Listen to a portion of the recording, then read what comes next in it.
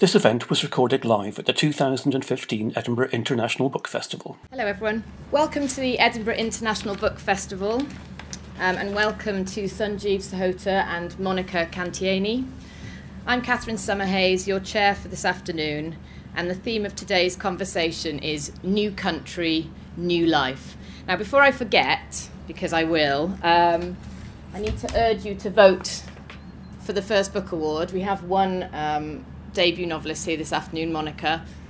Sonny, unfortunately, not unfortunately, he's a published second novelist, but he's not eligible. But anyway, yes, I would encourage you to vote because you get to win, I think it's the 50 debut authors who are on the list. You get a copy of all of their books. So what more could you want as a literary audience? The Irish Times reviewer said that nothing short of an asteroid would have made him put The Year of the Runaways down, and it was described by Carmilla Shamsi, writing for The Guardian, as a brilliant and beautiful novel. It's now been longlisted for this year's Man Booker Prize, and I'd be very, very surprised if it didn't make the shortlist. The Year of the Runaways tells of the bold dreams and daily struggles of an unlikely family thrown together by circumstance. 13 young men live in a house in Sheffield, each in flight from India and in desperate search of a new life. Tarlochan, a former rickshaw driver, will say nothing about his past in Bihar, and Avtar has a secret that binds him to protect the chaotic Randeep. Randeep in turn has a visa wife in a flat on the other side of town, a clever, devout woman whose cupboards are full of her husband's clothes, in case the immigration men surprise her with a call. I'm just going to ask Sanjeev to introduce his novel and make a short reading. Thanks, Catherine. Hi everyone, it's great to be here. It's my second time in Edinburgh and much better weather than the first time I came, I'm glad to say. My second book is called The Year of the Runaways, and as Catherine said, it centres around four people who come together in Sheffield. I'm going to read from the beginning, and this scene revolves around a couple of those characters. One's called Randeep Sangera, who's a 19-year-old young man, who's just come over from India, and I think it's fair to say he's feeling quite alone in himself and alone in the world. He's feeling quite homesick. He's a sort of a feckless young man, I'd say. And the other character is Narinda, who's his visa wife, so the woman he married in India, though she is from London, from Croydon, to gain entry to the UK. And he's meeting her though he met her in India, he's meeting her for the first time in England. I'm just being asked because of the wind if you can read sorry. into this if possible. There we go. Yeah.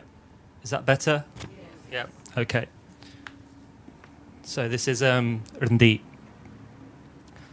Randeep Sangera stood in front of the green and blue map tacked to the wall. The map had come with a flat, and though it was big and wrinkled, and cigarette butts had once stubbed black islands into the mid-Atlantic, he'd kept it, a reminder of the world outside. He was less sure about the flowers, guilty-looking things he'd spent too long choosing at the petrol station. Get rid of them, he decided, but then heard someone was parking up outside, and the thought flew out of his head. He went down the narrow staircase, step by nervous step, straightening his cuffs, swallowing hard. He could see a shape through the mottled glass. When he opened the door, Narinda Kaur stood before him, brightly etched against the night, coat unbuttoned despite the cold. So, even in England she wore a girsri, a domed, deep green one that matched her salwar kameez. A flank of hair had come loose from under it and curled about her ear. He'd forgotten how large, how clever her eyes were. Behind her, the taxi made a U-turn and retreated down the hill. Narinda brought her hands together underneath her chin, Zatregal, and Randeep nodded and took her suitcase and asked if she might follow him up the stairs. He set her luggage in the middle of the room and, straightening right back up, knocked his head against the board light bulb, the wire flexing like a snake disturbed from its tree.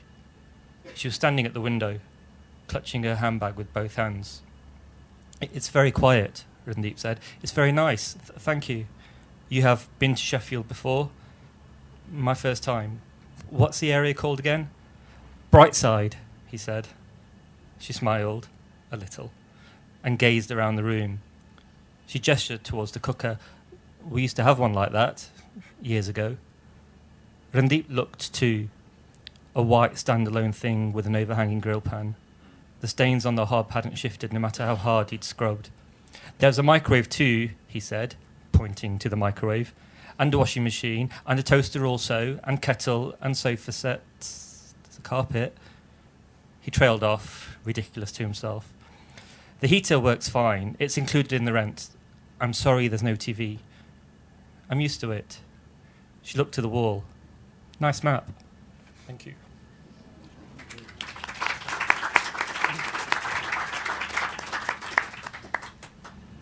My father bought me from the council for 365 francs, recalls the narrator in Monica Cantiani's novel, The Encyclopedia of Good Reasons. She's a young girl, an immigrant to Switzerland whose adoption has yet to be finalised. And when she finally moves into her new home with her new family, she recounts her days in the orphanage and how starkly different her life is now. Her new community speaks German, a language foreign to her, and she collects new words and phrases in matchboxes. Through her relationship with her adoptive parents, she bonds with her adoptive grandfather, Tat, and together they create the eponymous Encyclopedia of Good Reasons.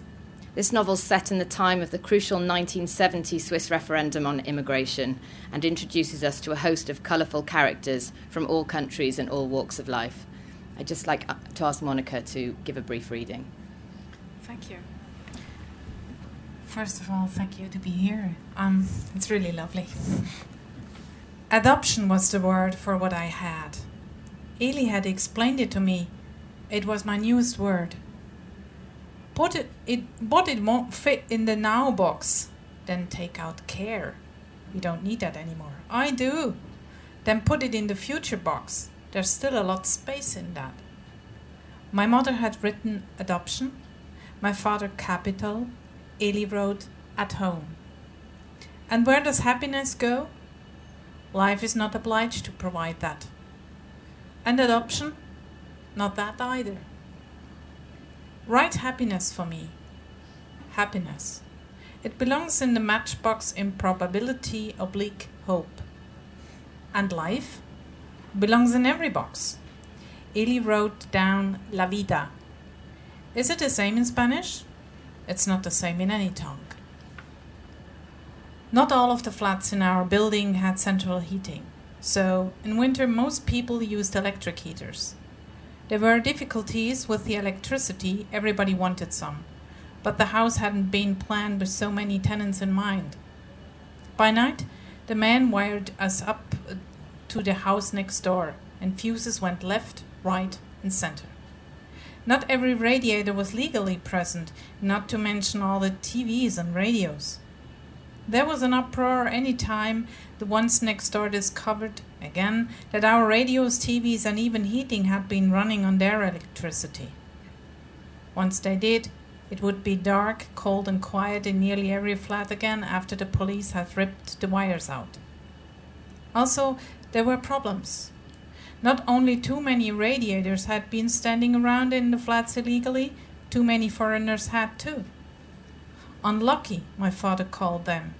Unlucky beggars those that Eli had waved out the back door and driven to a vacation on a faraway building site so they'd no be a burden on the electricity here until such times as things had calmed down again. The landlord sympathized with the foreigners. Was sympathetic, to more coming because they belong together, to more coming because they are born, to them all wanting somewhere to go. He'd nothing against them wanting to increase in size. A pleasure shared is twice as great, he said. The foreigners understood him. They called Eli, and he erected a wall, made 2 flats out of one, following which the landlord's pleasure was twice as great and the foreigner's was shared. Once a week he came to collect the rent. With his hands in the bulging pockets, he repeated in the stairwell that the foreigner's prospects lay in their modesty. That earned him a lot of names. My father called him an asshole. And if he didn't get a punch in the teeth, it was only because Eli was next to him. Even my mother called him a swine at the table, and Eli said, "Eso cabrón, es un hombrecito sin cojones." When it came from the heart like that, Eli's Spanish interested my mother. Something that sounded lovely, like the name of a fancy pie that the neighborhood gave you a doctorate for, was something she'd have been glad to include in her collection. Thank you.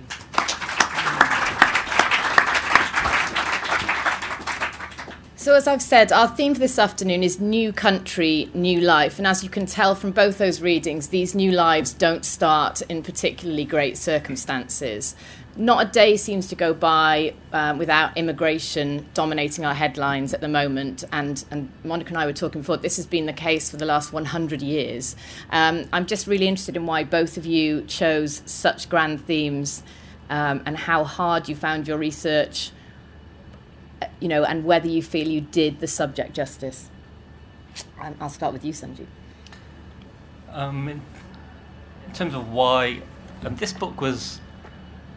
idea for this book was very clear even before I started my first book. So I always knew this book was going to happen, and I think it's very.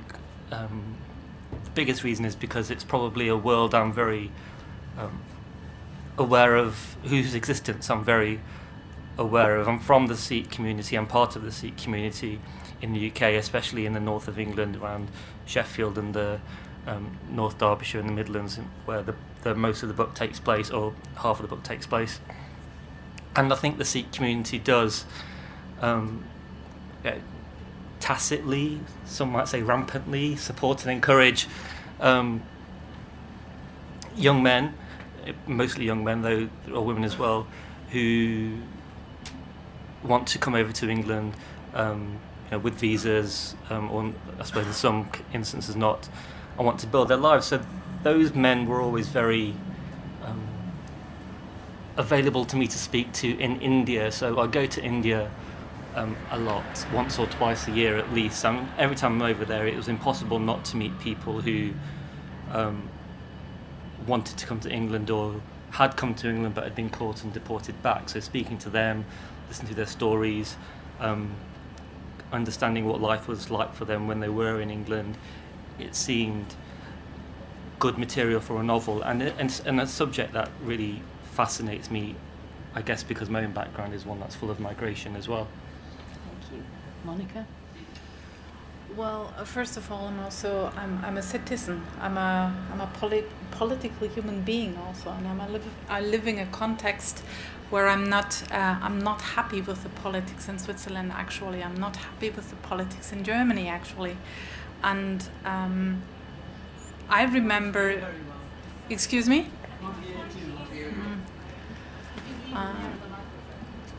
It's the drilling in the background. Okay. Better that way? All right. We had some referendums in the last few years which were very emotional and split Switzerland also again, like in the 70s, into two parts, right-handed party and the rest. And the right-handed party is not the main part of population, but they are very loud, like usually. And I was angry. I was really angry. That was one of the causes why I wrote this book. And I wanted to have this adoption like an overlay over the immigration theme, to make it not so easy to slip away and to get away with, how do you say, Donald Ausreden. Excuses, thank you very much. Excuse my English, I'm sorry, I'm struggling with language sometimes. This is the cause why I have chosen it, because I react as a political human being. I'm not just a consumer, as they want to tell me. So you both essentially took a very political issue, but turned it into a novel about family. I mean, to me, The Year of the Runaways and the Encyclopedia of Good Reasons at the heart are family novels. They're not conventional families. We have adoptions, we have Italian Spaniards, we have 13 men living in the same house, surviving. But I just wondered why you felt that using family to explore immigration was so important, or a good way to explore it. On all novels, really, when they come down to they're about families, they're about people coming together, and the sparks that fly or don't fly between them. And yeah, you're right. It's 13 young men in Sheffield, but that is the life they lead. And what interested me about that is that we think of migrants coming to England, and there's a big conflation that happens between refugees and migrants and so forth. But this story's about migrants and economic migrants, mostly economic migrants. Actually, we think of them in sort of quite a homogenous way, that they're all sort of, there's one type, they're just over here to do X, Y, and Z. The sort of the loud right-wing rhetoric that we often hear. There's actually, what interested me is actually there's a lot of hierarchies at play. There's lots of things that are brought over from India to do with caste, which continue to be brought over to England, and they play their part in these houses as well. So there's lots of levels, and this cauldron of thing going off in this house, and so it was always going to be this group of people coming together and the things that fly. And I don't know if they do create a family of sorts. There was a point in the novel where I thought I can make a decision here to they're either going to come together and overcome their difficulties, in a sort of quite a collaborative way, or they're going to be, what I think is much more true to life, is they're going to disaggregate much more, and they're going to actually be much more about fending for themselves. And because talking to these young men, that is what happens to them. They told me that they almost become, as one of the characters, becomes a fight. Everything becomes a fight for the next job, a fight to put food on the table, a fight for money, and there's a certain element of stabbing people in the back. So because safety in numbers is really important, but when there are 13 of you and there's one job, exactly, you have to step on someone's head to get to it. Yeah, it's everyone for themselves actually, which might be some families as well. But yeah. I think there's a very, very unconventional family in your novel, Monica, and unconventional in that the two figureheads of the family, husband and wife, have incredibly different views on immigration, race. One is incredibly against immigration, and yet all their friends are from every single walk of life. I kind of wanted to understand how you came to have that very strange group of people who liked yet hated each other, all living in the same building. Because this is what actually happened in the 70s with this referendum. We have the so-called Schwarzenbach referendum, which was a politician who wanted to get out 400 Italians in between 4 years it was. And it really, actually, literally splitted families emotionally. I was 5 years old, but I remember that mood. I remember it really well.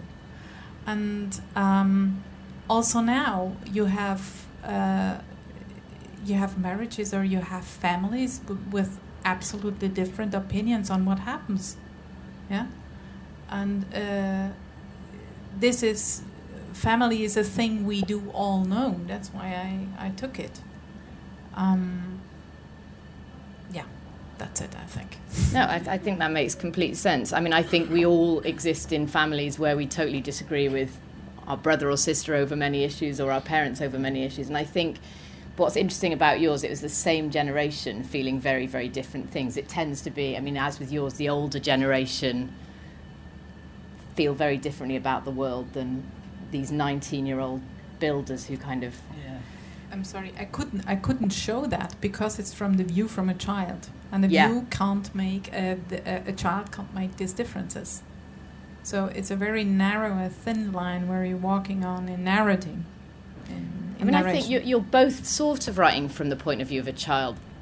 Yours are teenage men, but they've come to a country where they know nothing. They don't know the rules about crossing the road, or they don't know how to buy things in a shop when they first arrive. Yeah, to use an escalator. I mean, the horror of arriving in an airport, having never been on an aeroplane. I think that, and this goes on to what I think is a very, very important part of both novels. They're incredibly funny, these novels, and they're about some terrible, terrible things. These guys find themselves in desperate penury, living under railway arches, begging. There's a child character in Monica's novel who is living in a wardrobe. They can't get her out in case she's deported. It's not an invention. These things existed. Yeah. But we find them funny because we almost can't believe them. Why did you think it was so important that humour was such a key element in both your books? I think it's the way I see the world. I do find some things very hilarious. I remember there was a story someone told me who in India when he was over here, and I ended up including it in the book, that for ages he'd walk home from his workplace, and he said he used to take this massive detour, about a 45-minute walk out of his journey, and someone said to him, why do you do that? And he said, it's because there's police on the way. If I take the straight road, which is a 5-minute, it's a 5-minute walk, there's police on the way. And he goes, I've never seen any police. I said, yes, there are, right outside the school. I said, no, that's a lollipop lady. And that kind of, that's humorous, it's funny, it's also sad. It's funny, it's sad, it's tragicomic, and that's what and also I think the humour, it throws the sort of the darkness into sharper relief as well, I think, a lot of the time, and I think that's necessary. Sometimes it brings home those tragic moments with greater resonance if there's humour there, and it makes it more believable, I think, because and it just makes it more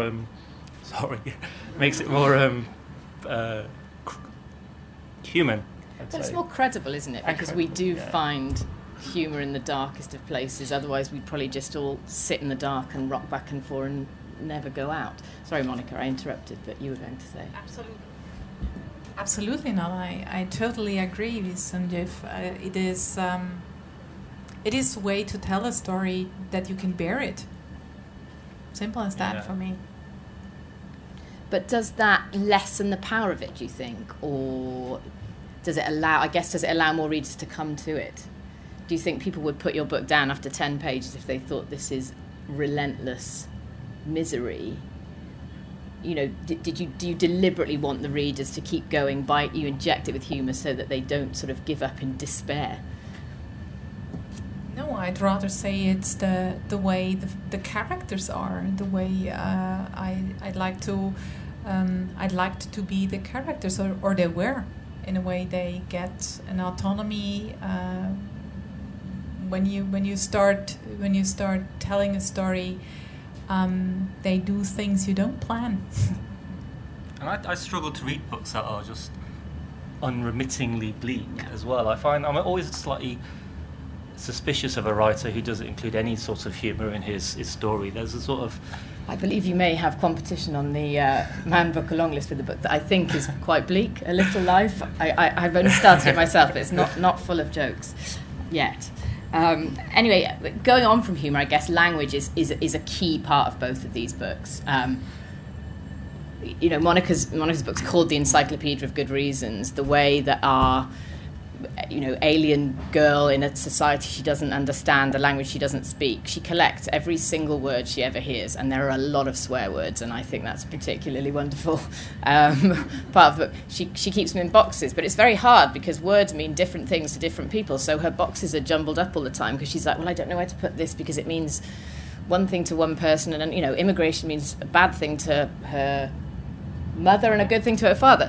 And similarly with you, language is very important in this, what you talked about, the caste system. We have these characters who, on the surface, we might ignorantly think are all the same. They've all come from India, they're all looking for the same thing, right? They're not. They all come from such different classes and such different families in India, and I found that use of language so fascinating. And I wanted to know more about the caste system, I think. So why language? Why did you use these words, or why were words the key thing for the book? It's a window to society we live in. It's It's a window to society, I think. If you come into a country and you learn the language, it's better to survive. Is my experience, and I wanted to show with the character how do you get to sense, to values of a society. Also, it's through words filled with a sense, and then transported and handed over.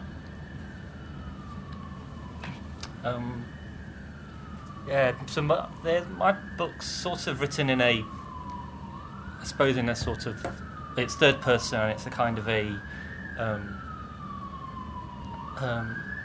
don't know, a neutral third person sort of voice. Yeah. I tried to keep it as clear and as unadorned and as spare as I could, because I thought that best enabled the story of the characters to shine through. There are moments, and swear words seem to be a particularly instance when I do resort to the Punjabi. I don't know what it is about swear words, but generally people tend to go to the original language that the characters are speaking in. Mainly because these characters, though it's written in English, the dialogue's written in English, they are mostly talking into each other in Punjabi, and just to give a flavour of that, I thought it was important to keep certain words or certain idioms in their original phrase. And I don't provide a glossary at the back, and I think in some instances it might be difficult for the reader to understand what is being meant here, but I think that's so be it. I think no one asks Franson to explain anything to an Indian audience, so I don't see why I should have to and I do think the you reverse. write in such a way that you very easily get Hopefully. what these words mean, that they're cuss words or they're Hopefully context degrading makes clear. words to someone in the lower caste. I certainly didn't find myself reaching for Good. Google. reaching for the internet, I was going to say, reaching for my phone and trying to find it. But I found it enhanced the book, definitely. And similarly with you, you use, I knew you was aware that you were writing in, or it was a translated work, and yet some of the words aren't translated. There are lots of other languages because you have a whole cast of characters from every nation. What I was interested in with your book in particular, Sanjeev, was it seems like there's no way out for these people. And you then sort of, I thought you were going to leave us hanging, leave them in absolute despair. But there is this happy resolution. And I wondered whether, again, that was a technique that you employed to just make us realise that there is hope.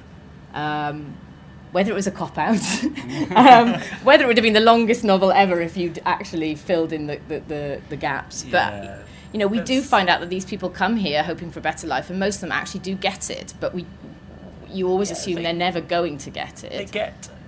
They get a kind of life. I think I'd say there's four main characters, and I think three of them are probably. I think I'd say they're going to be okay. I think one of them. I think his spirit's probably too far broken for him to sort of recover sufficiently. But that said, there's an epilogue, I suppose, is what we're talking about. And doesn't he have, ultimately, the character who you think is the most broken in the end is the most sorted in life?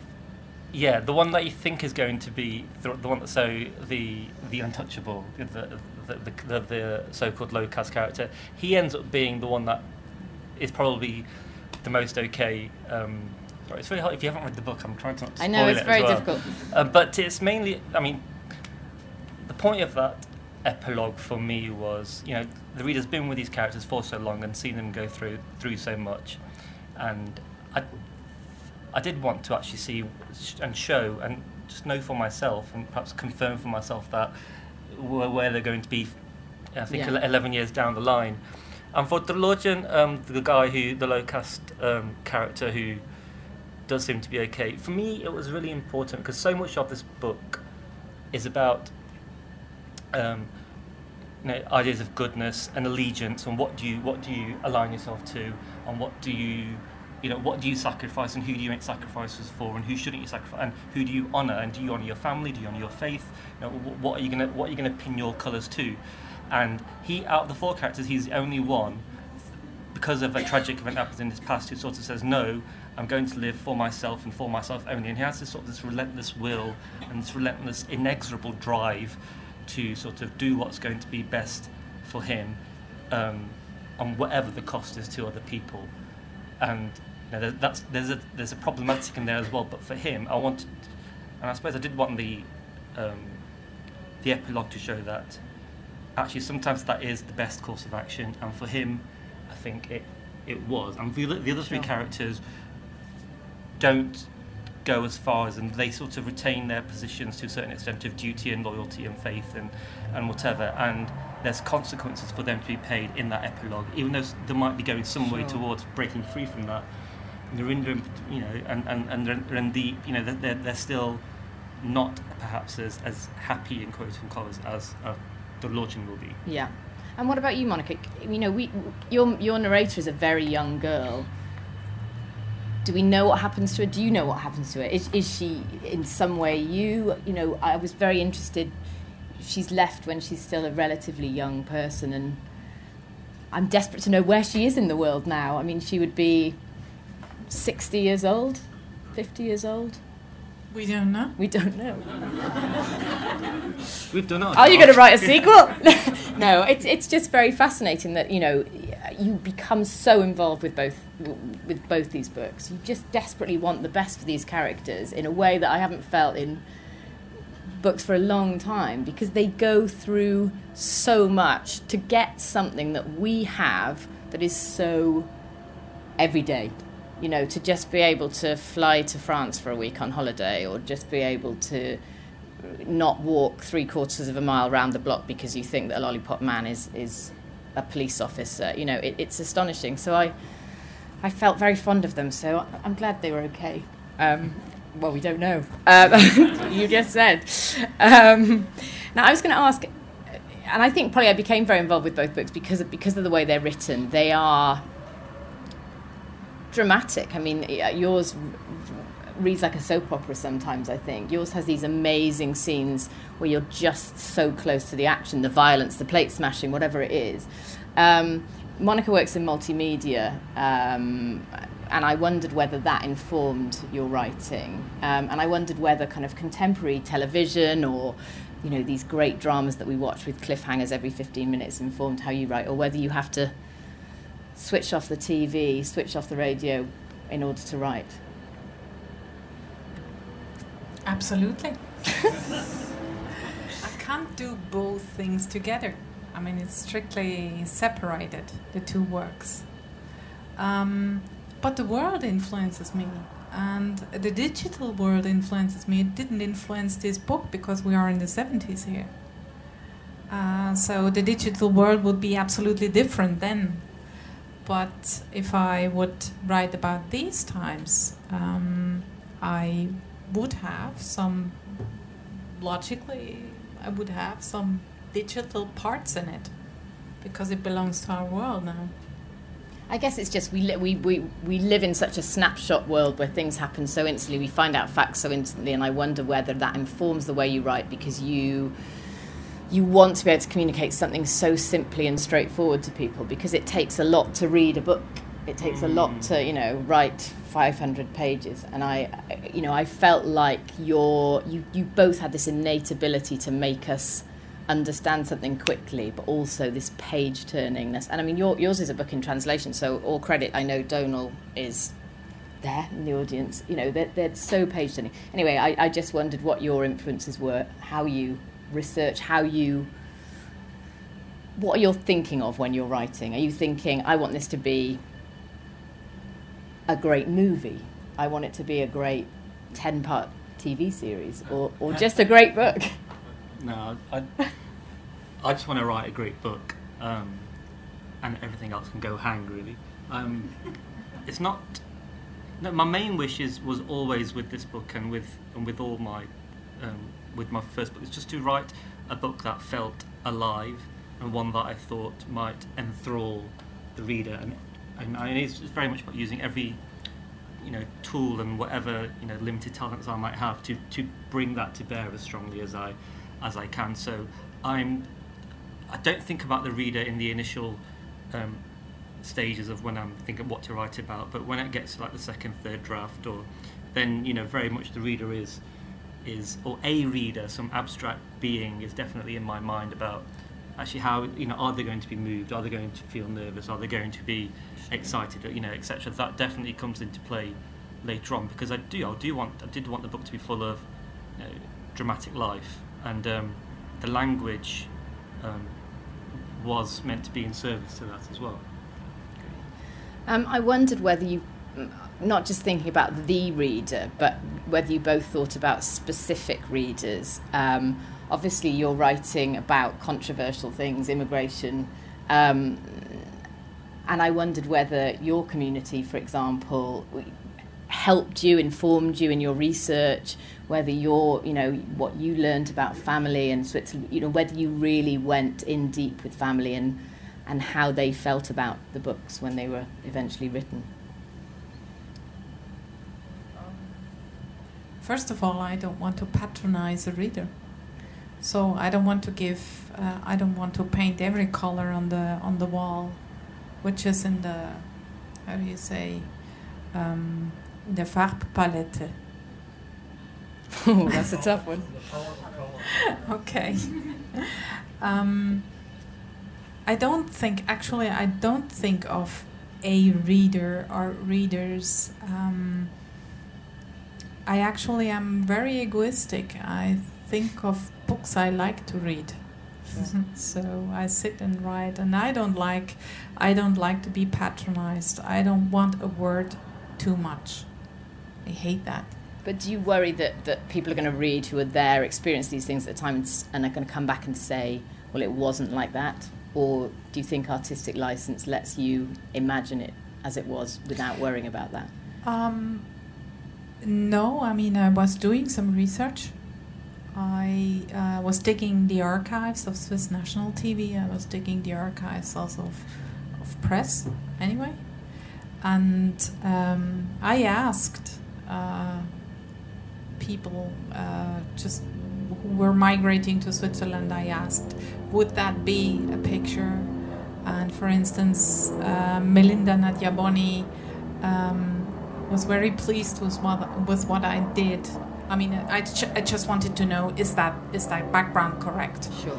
But I also do journalistic work, so I have to ensure that these things are tightened up well. Yeah, I definitely asked people, other British Asians. I didn't ask them to read it, just points of fact, if I got those right. And as I said, I spoke to people who had been working in England, but had since been sent back to India. And I was slightly, because half of this book takes place in India, and I was born in India. I've never spent, I've not grown up there. I've never spent more than a month or so at a time over there. So when the Indian reviews started coming out, I was slightly anxious that they might pick up on some glaring error or omission I've made. And of course, readers will make it they'll run to Amazon and make it very clear when you've got something wrong. But I think I'm kind of okay with that, and it happened with my first book as well, which was written from the point of view of a Muslim. So again, someone who's I don't share that particular commonality with. But I think whenever you make a sort of a cultural leap into another, there's going to be things that are wrong, and there's going to be things that I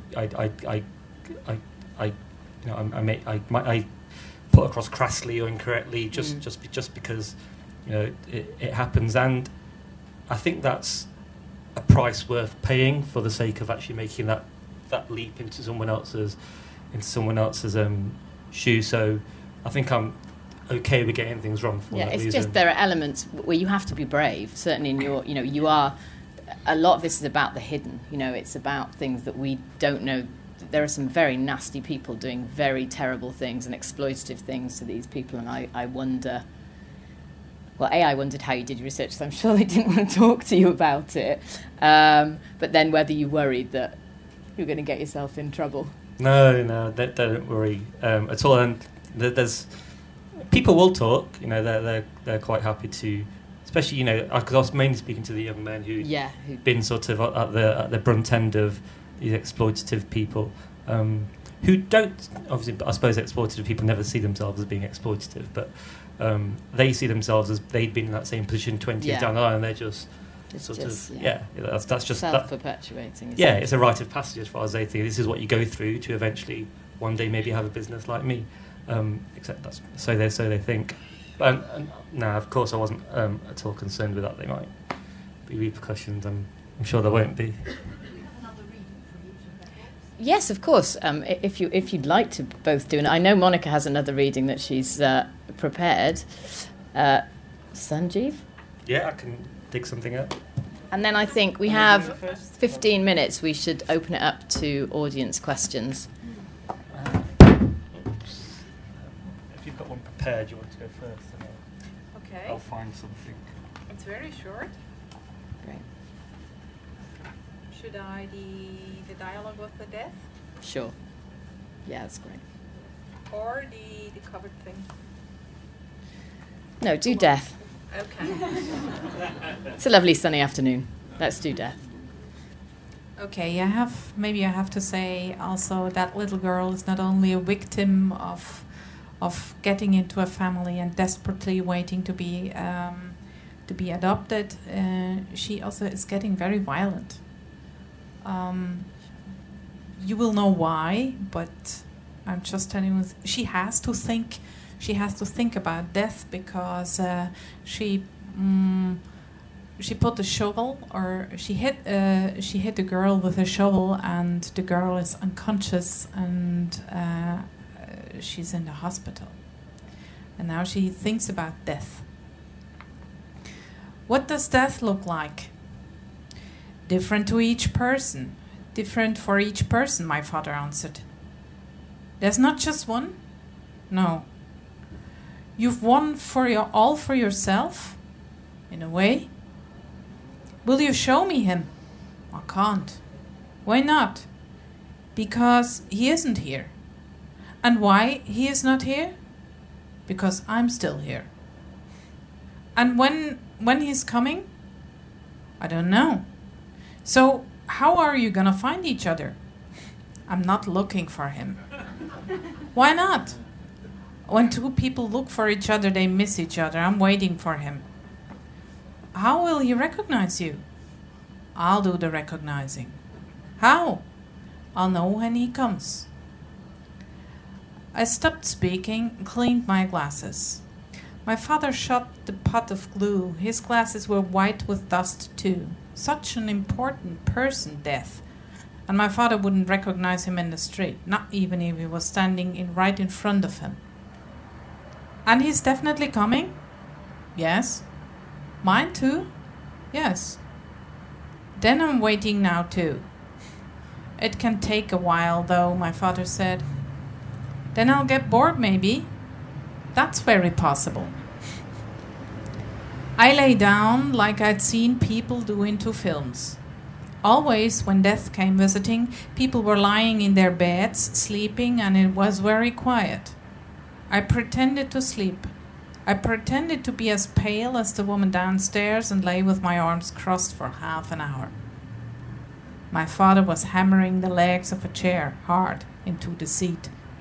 Death was never going to come with all this racket. It's boring. Do you not get bored waiting? No. Why not? I've something to do. He put the chair back down and my mother opened the door. What are you two up to? We're talking about life, he said.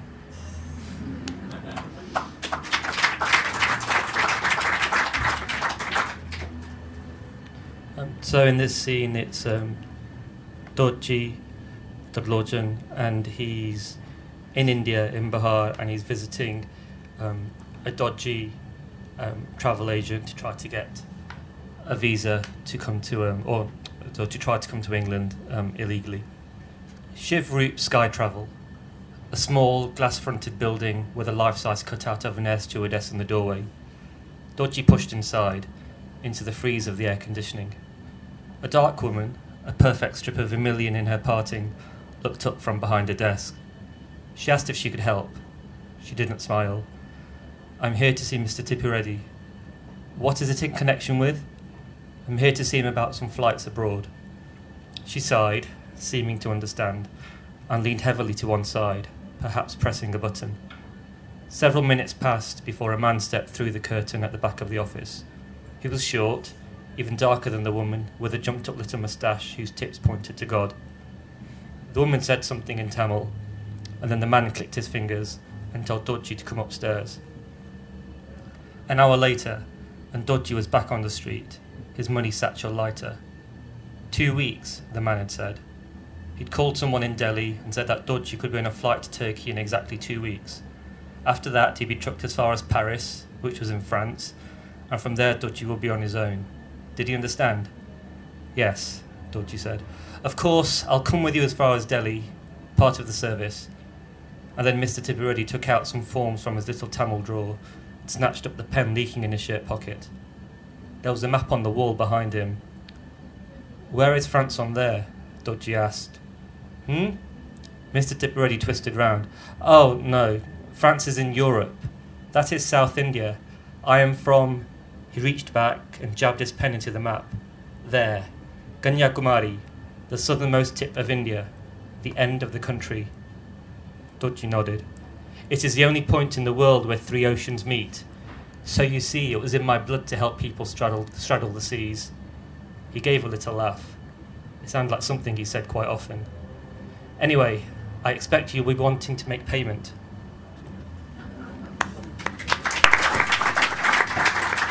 So as we've only got just over 10 minutes left, I think I better open it up to questions. Gentleman in the front row. Hi, I remember seeing you the first time, Sanjeev, and one thing I felt about Ours Are the Streets is very much that this felt to me a novel about Yorkshire and people from Yorkshire, and that where you inhabit a Sheffield accent, a Sheffield dialogue, and so on, was absolutely straightforward. But that sense of oursness that that I recognised was the strange effect, because within that I had then to take into some account something I didn't know, which was the content of your book. Here I felt there was, I'm surprised that you're saying that you felt that the effects in language were always available and simple, because they don't seem so to me. For instance, I just think the bit before you stop reading in the first one, you describe a bathroom as the water bellows like a buffalo, and the chrome shower head looks like an alien turd. And I think this kind of an alien turd is right where I feel with this, that it's this kind of thing that meeting alienation, and that many of your readers will meet alienation. They'll meet it in the language that they'll feel resistant to and unaware of. Quite unlike your first novel. I wonder if you could say that were those effects there, or am I just imagining? No, the alien turd was. The alien turd was absolutely meant to. It's being seen from the point of view of Randeep and Narinder. I'm supposing mostly Randeep. He's seeing the scenes from his point of view, and that's how he might see it in the buffalo groans. It's how he might make the connection with his life in India. I suppose so. I'm really glad you saw those connections. With the first novel, it was in the first person, written, as this guy's personal account who was brought up in Yorkshire, and it's very much written, or tries to give a flavour of his dialect, semt and were and mither and those kinds of words are in there. But along with that, sort of those other colonial words, which hopefully give it a sort of provide a sort of a complement and a clash. With this book, I'd say I did dial down the Yorkshireans, because they're not from Yorkshire, obviously. So it was about bringing in those Indian flavours to the language. As I said, they are always speaking in Punjabi to the other, and when they're not, I do say they said or he said in English, just to make that evident. And And they would have gone anywhere. I mean, that's sort of they arrive where they arrive in the UK, and they go where the work is. You know Sheffield, so That's take why them it to was Sheffield, Sheffield. but they could have gone to work in the docks in Cardiff, or No, absolutely. And you're right to say they landed.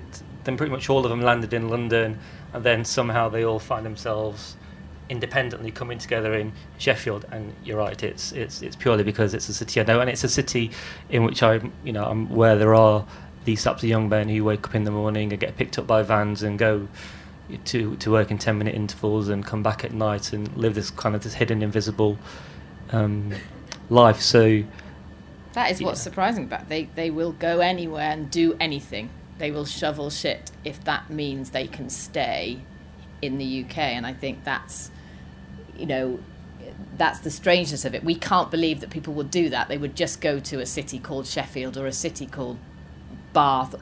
They don't know where they're going. They've got no idea of the geography, basically. No, not at all. They get picked up. It's interesting how in the news today I read that the government are going to pass laws where they're going to make it harder for or they're going to insist that employees of takeaways and building sites, construction sites, can no longer use the excuse that they didn't know that these men had no papers if they're caught, that they have to do their checks much more rigorously beforehand. And I was thinking, wow, that's sort of where these boys work, actually. Yeah, completely.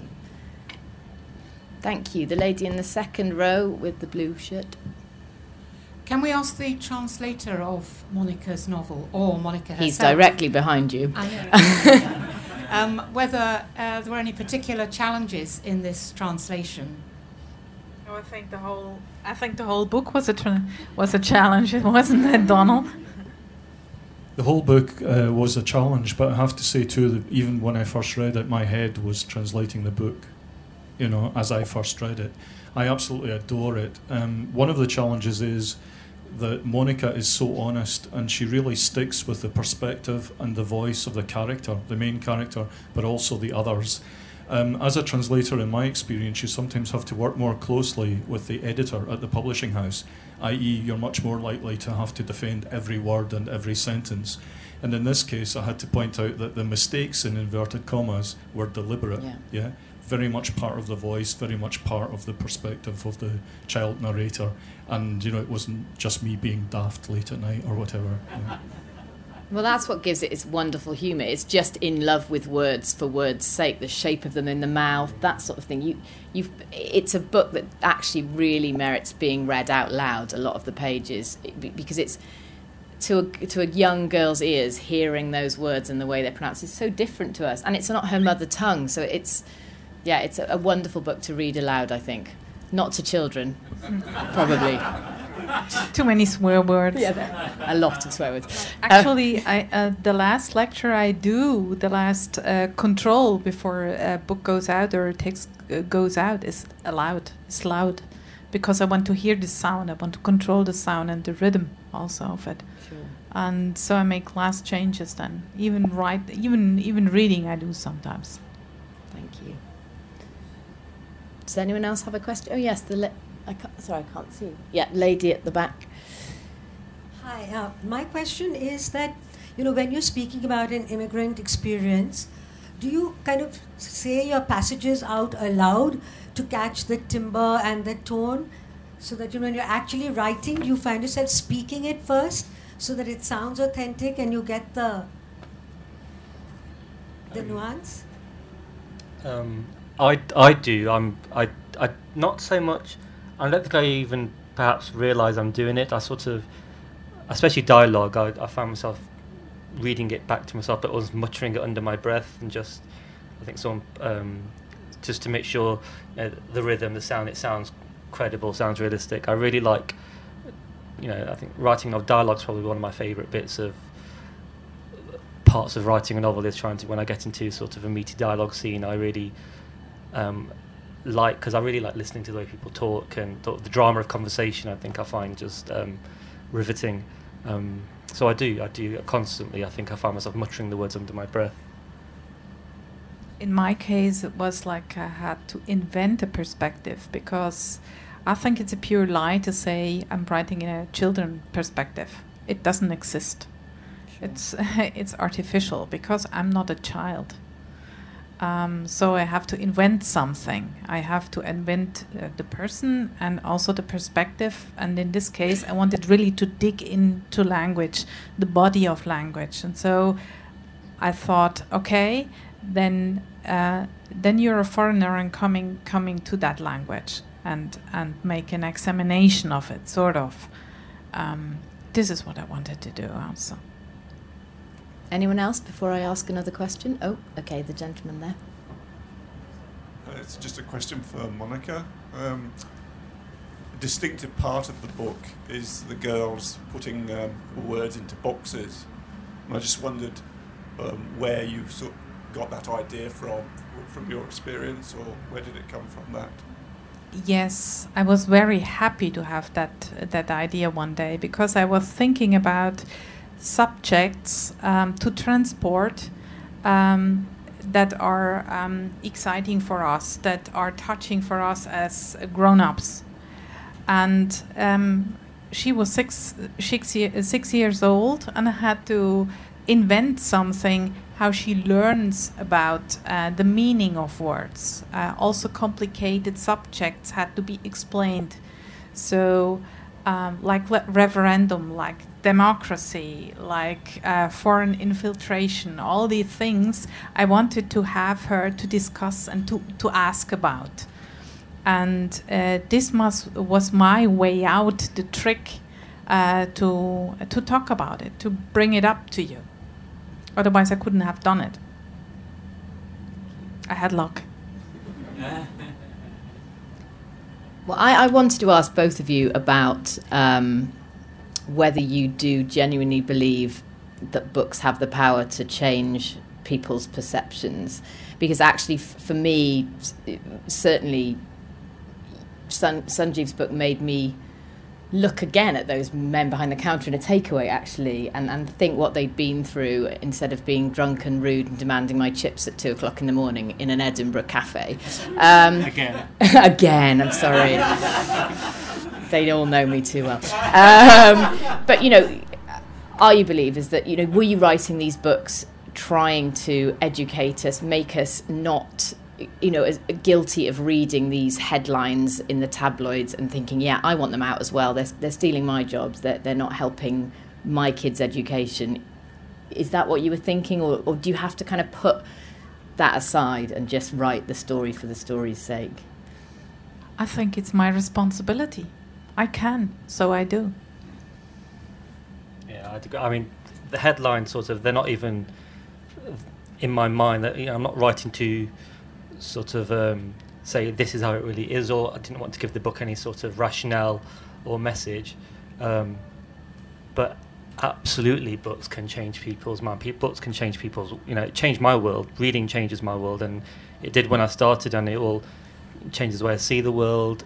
Books like Fine Balance or Midnight Children or Disgrace. I mean, those books they've changed people's view of other human beings and what it is to actually be another, and I think books do that better than any other thing in the world. So whether or not my books does that or not, I would never make that claim, and it's a very tiny sort of contribution perhaps to the debate. But generally, books are it. Yeah. Well, I certainly think that both these books changed my perception. They widened my mind to things I didn't know before. They made me laugh out loud.